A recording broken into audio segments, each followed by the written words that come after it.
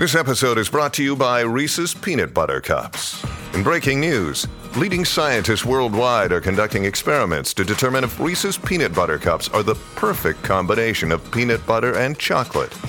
However, it appears the study was inconclusive, as the scientists couldn't help but eat all the Reese's. Because when you want something sweet, you can't do better than Reese's. Find Reese's now at a store near you.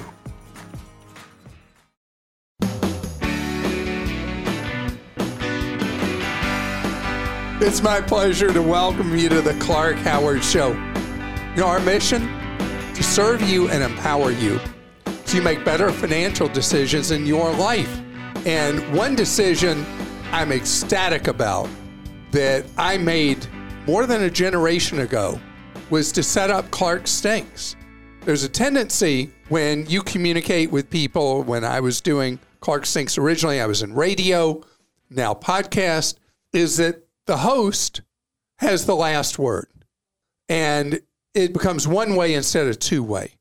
But this is important to me, what we do here, that you are part of Team Clark, that you know that we're all in this together. We all learn from each other. And there are times I'll talk about something that you may feel I'm way off base, I'm wrong, incomplete, whatever. And that's why we have Clark.com/ClarkStinks, where you can post and give me feedback. Sometimes I'll agree with you. Sometimes I won't. But this is an opportunity for you to share with your fellow listener and viewer and with me. And so that's first up on today's show. And then later, I'm going to talk about something that makes a trip no fun. Lost luggage. And lost luggage is a hassle anyway, but what if you're on a cruise? I just experienced that with some people we met on a cruise. They never saw their bags the whole cruise. So we're going to talk about the baggage thing and travel and how to protect or mitigate the problems that occur. But without further ado, it's time for Clark Stinks. I should have never encouraged you to speak. You must think I'm pretty stupid. You should be ashamed of yourself. Well, maybe I'm wrong. Maybe I'm wrong. Maybe you're right, pal.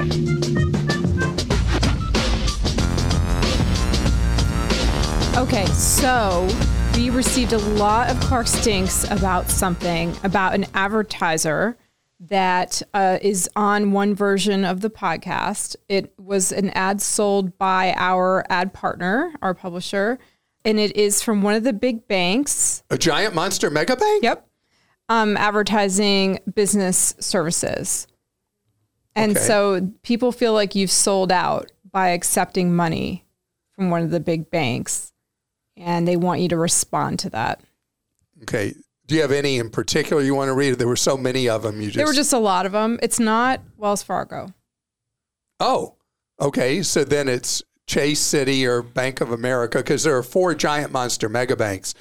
And I always talk about the giant monster mega banks because the federal government made, in a crisis mode, made a terrible mistake 15 years ago when they decided that they were going to allow the United States to have 4 monster banks, something that happens in other countries as well, and use what's known as regulatory capture to be able to oversee these and run them as quasi-public institutions. But we, the taxpayers, don't get the dividends. The stockholders get the dividends. And these banks are so impersonal, pay very low rates on savings, charge very high fees and all the rest. So that's why I talk about giant monster mega banks that represent, these 4 out of the thousands of banks in the country represent half of all banking in the country. So I talk about them in a bad way, but they're not evil creatures, except maybe Wells Fargo. And so that would not be something that I would want to ban as an advertiser on our podcast, even though I didn't even know they were advertising. Mm-hmm. I appreciate that you have taken to heart what I've said about the 4 giant monster mega banks. And I hope that you are acting on that and doing business with one of the discount brokers instead of a bank, or using a credit union, or using a small local bank. Clark, you really stink on this topic. You keep saying that drinks on a cruise ship are very expensive, but that the drink package is not worth it. This is very wrong. The first cruise I took, I did not get the drink package because the travel agent said a glass of wine was $5 and I would have to drink 10 drinks a day to make it worthwhile. I am booked on my third cruise this July on Norwegian. The drink package is included, but you have to pay for the gratuity, which was $190 each. How much is the alcohol package that the tip is $190? We're on a 10-day cruise. Oh, my goodness. So it comes out to $19 a day. A single glass of wine on a ship is at least $10 or more. The drink package also includes soft drinks, which are $3.50 per can of soda. Even if you only drink 2 glasses of wine a day, it is still worth getting the drink package. Like my first travel agent, you keep saying you would have to drink 10 or more drinks a day to make it worth paying for the package, but that's just not right. Since you don't drink, I can see how you could get this wrong. Kathy. Kathy, thank you. And Kathy, I read various cruise blogs and cruise sites, and the arguing that goes on about these drink packages, it's unbelievable. So there's a lot of people who are on both sides of the cruise package alcohol thing. I guess as somebody who doesn't drink, I'm out of line to be talking about it. But when I ran the math, my wife does enjoy drinking wine. And when I ran the math, it didn't work for us on, we've gone on Royal Caribbean, Celebrity, and Norwegian. And the math just hadn't worked for us to have an alcohol package. When Clark talks about cruise deals, there's something that isn't mentioned. Carnival, Royal Caribbean, and Norwegian all offer shareholders of 100 shares or more an onboard credit for every cruise. The credit varies by the length of the cruise. Even if someone didn't want to hold onto the shares for long, they could be purchased, the credit claimed, and then the shares sold. Eric, so I have mentioned this, I guess not in a while, that I own the 100 shares. And I have it, normally I don't own individual stocks because I never want to talk about a company and then people wonder if I'm talking about the company in good light or bad light because I own the stock, don't own the stock, whatever. That's why I buy only index funds. And the exception is I do own the 100 shares so that I can get the discount on the cruises. And I own Royal Caribbean. So I get the discount on, you don't get it automatically. You have to fill out an electronic form and send it in, and then the credit supposedly posts.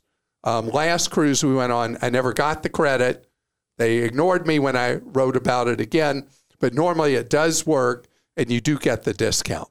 Clark, your recent advice on student credit cards is incomplete and out of date. You advised a student to apply for the card before graduating so that income requirements would not apply. Due to the Card Act of 2009, borrowers aged 18 to 20 must prove they can independently pay back their debt to get approved for a student card without a cosigner, something most credit card companies no longer allow, most major ones. This means they can't use their parents' annual income. Applicants 21 and older may not include their parents' pay as student income for a credit card application either. Israel, thank you. My daughter, who's 23 now, while she was in college, she did apply for cards while she was in college. We did not have to co-sign them, and she was able to get 2 student cards while she was in school. She asked me, I remember when she filled out the first one, was asking for income, and all she had was income from part-time work. I said, put it down, and she got the card. When she had the one, she got the other from another issuer, and so she fully has credit established, and I didn't have to co-sign either time. On behalf of the tortoises of the world, please don't keep saying that the turtles are the ones that are slow and steady and win the race. Turtles are often quite fast. I assume you're referring to the traditional tortoise and the hare race, when the slow but dedicated tortoise wins the race. So please distinguish between the slow reptiles and the quick amphibians. Thank you for all the great advice you share. It helps us in many ways, David. David, thank you. So yet again, I botch an analogy. tortoise in the hare, not the turtle in the hare. Because I always refer to myself as the turtle. I run slow. I save money steady. Everything I do is kind of slow. Even I talk slowly. So you're a People let tortoise, me know that. not a turtle. So I'm a tortoise, not a turtle. Thank you. I don't think you stink, but I did want to add a little more to the caller who asked about tattoos while traveling to Japan. My wife and I went to an onsen, a Japanese spa, a few years back, and they prominently displayed on both their website and in the facility itself that individual tattoos were not allowed. Best to check with the individual spots if you're concerned, Alex. Alex, thank you. For those of you who missed that particular podcast, Japan has a very unusual national culture about tattoos. And the question had been, what kind of discrimination would you face if you traveled as a Westerner to Japan with tattoos? And it really is hit or miss there.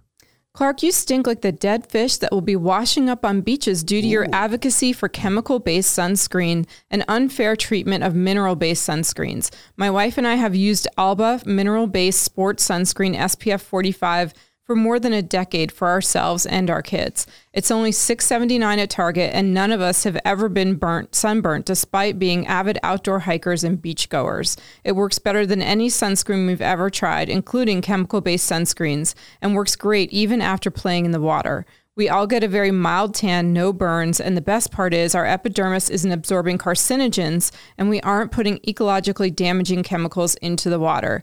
Thanks for everything you do. Love the show, Stephen. You sure that's not Wasn't your pen me. name? Wasn't me. Thank you. I've had an earful from people talking about the sunscreens, the chemical versus the natural. You call it something else. Yeah, the physical ones, which are usually they're mineral-based. So I've heard from a number of people, I need to be more sensitive to this.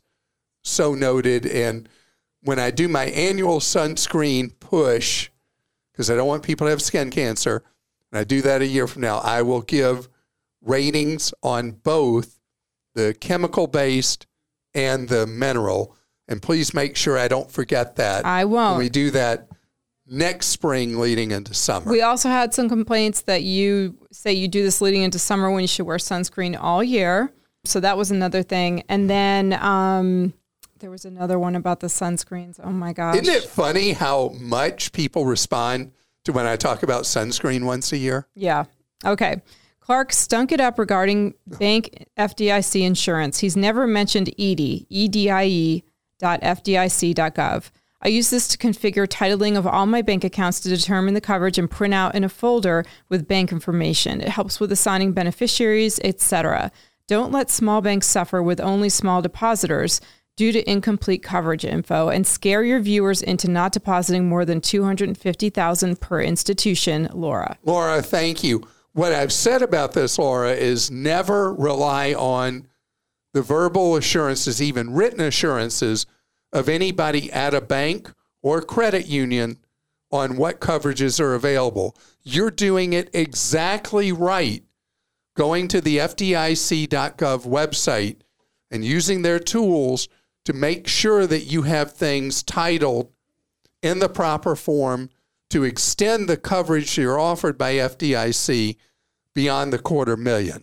So thank you for pointing that out, because it's absolutely key to never rely on the word of others. Now, something that is a proposal right now running around Washington is that deposits come with a federally required warning from your institution on a statement saying, warning, these deposits are not insured by FDIC, that the institution would be required to alert you every single month what money you have in that institution that's exposed as uninsured deposits.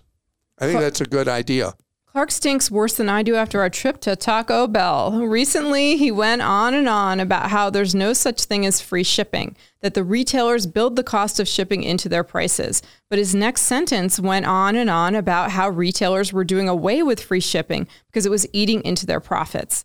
Which is it, Clark? Do they have their shipping costs built in, or is there such a thing as free shipping and it's finally eating into retailers' profits? It can't be both. Alejandro. Alejandro, thank you. So what retailers are doing to eliminate free shipping is they're requiring order thresholds you have to meet at more and more places to qualify for free shipping.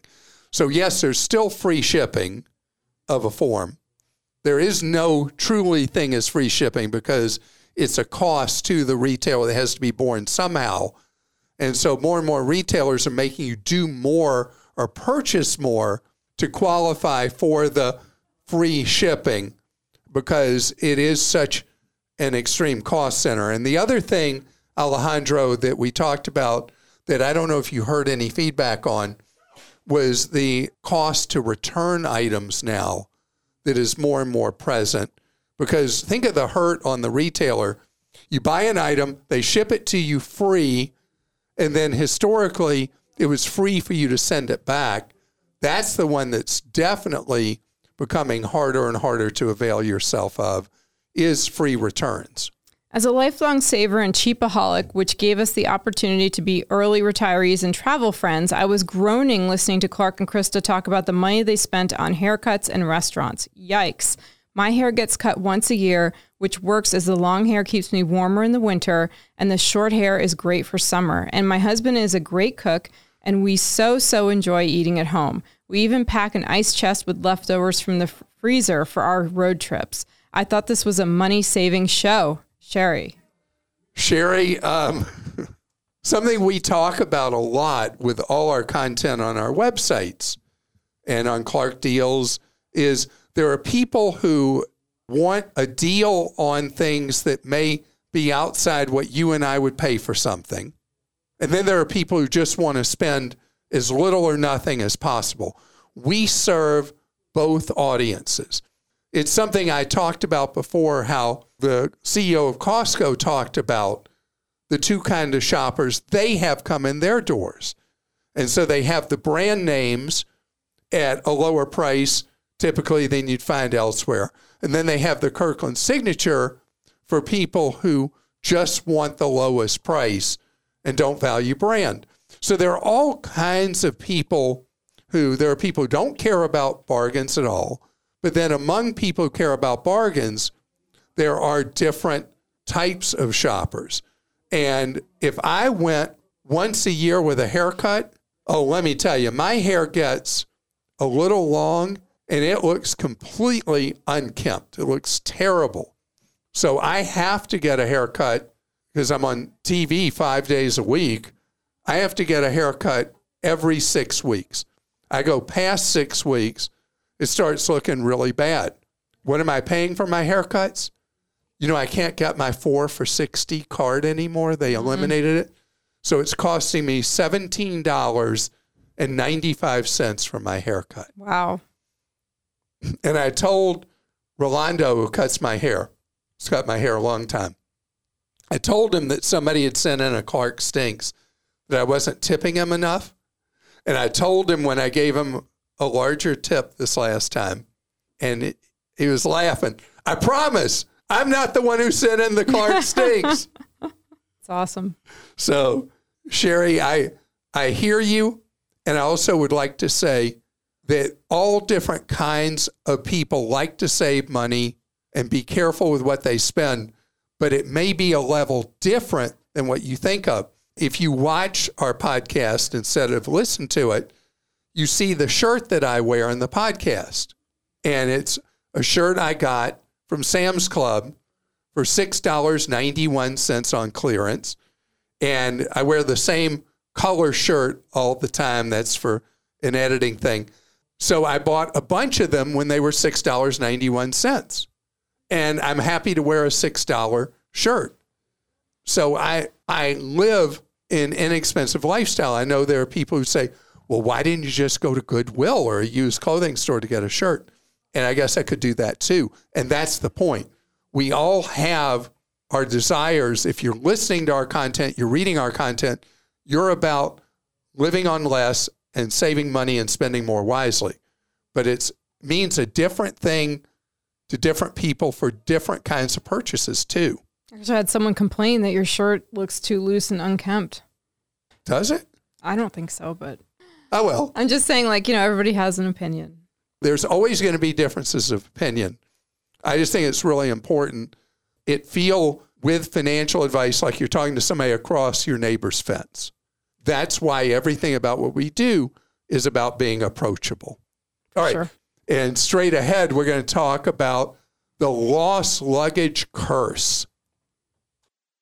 Recently, Lufthansa changed their contract with customers, what's called contract of carriage, to outlaw any customer using a tile device or an AirTag, Apple AirTag, to track your bags.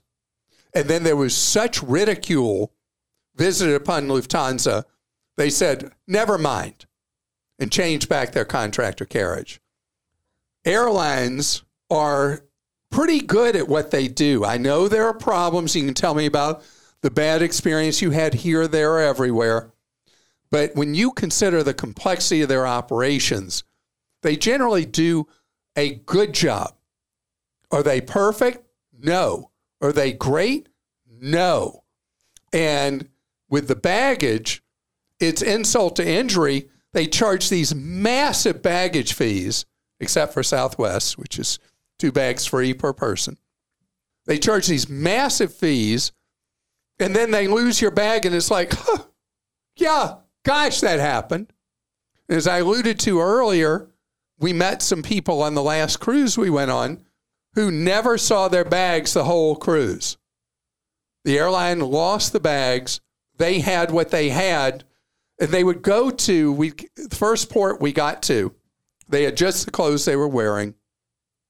We got to a port the second day, and they went and bought all these T-shirts, cheap T-shirts that they sell at cruise ports, bought swim trunks, swimsuits, and that was what they had, just the souvenir kind of clothes they bought at the first port, because they kept hoping at each port the bags would show up, never did, and that's all they had the whole cruise is what they could buy at ports. The luggage thing is a disaster when you're going on a tour, when you're going on a multi-stop itinerary, when you're going on a cruise. So if you insist on checking a bag, and I cannot believe the size luggage most people bring on a 3, 4, or 7-night cruise. I mean, they bring more luggage than all the clothes I own in the world. I couldn't pack. The suitcases wouldn't even be full. I mean, what all are people bringing in those giant suitcases? Anyway. Options. They're bringing options. Options. They should just have like a equivalent of a Clarka-form. Yeah. A capsule wardrobe. Yeah. Anyway, if you insist on taking this huge amount of stuff on your trip, wherever you're going, please take one carry-on with 3 days worth of clothes, 5 days worth of underwear in it, and never, ever, not ever check your medicine in a checked suitcase in the baggage you take with you or the backpack you have with you. Your meds go there. Toothbrush, toothpaste.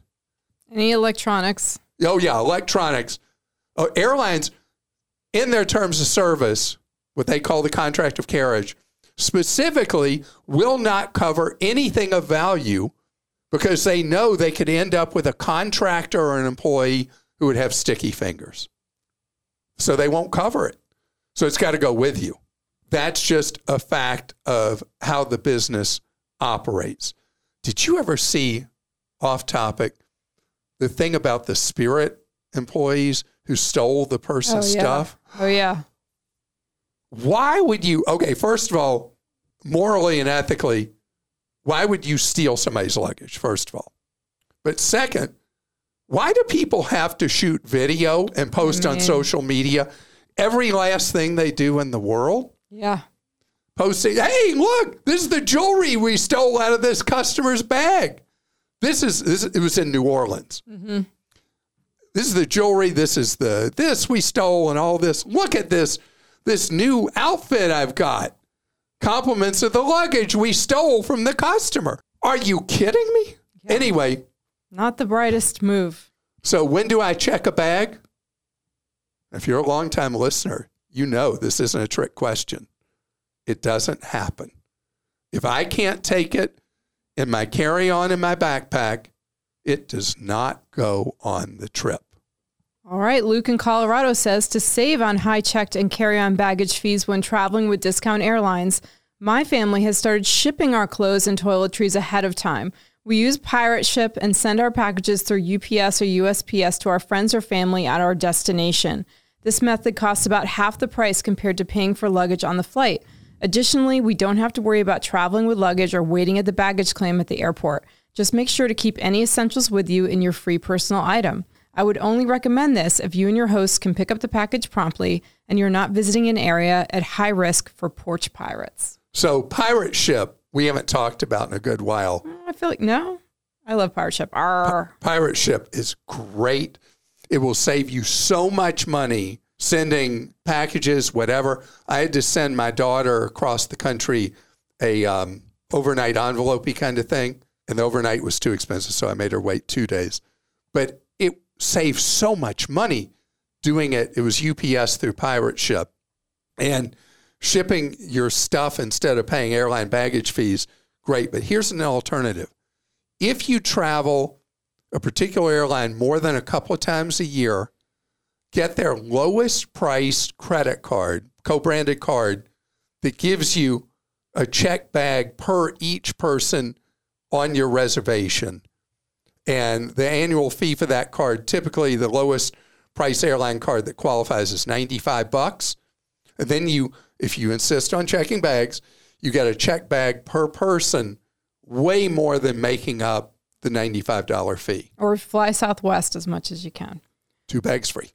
Paul in South Carolina says, I travel internationally for about a month, twice a year, and go to different locations around the world.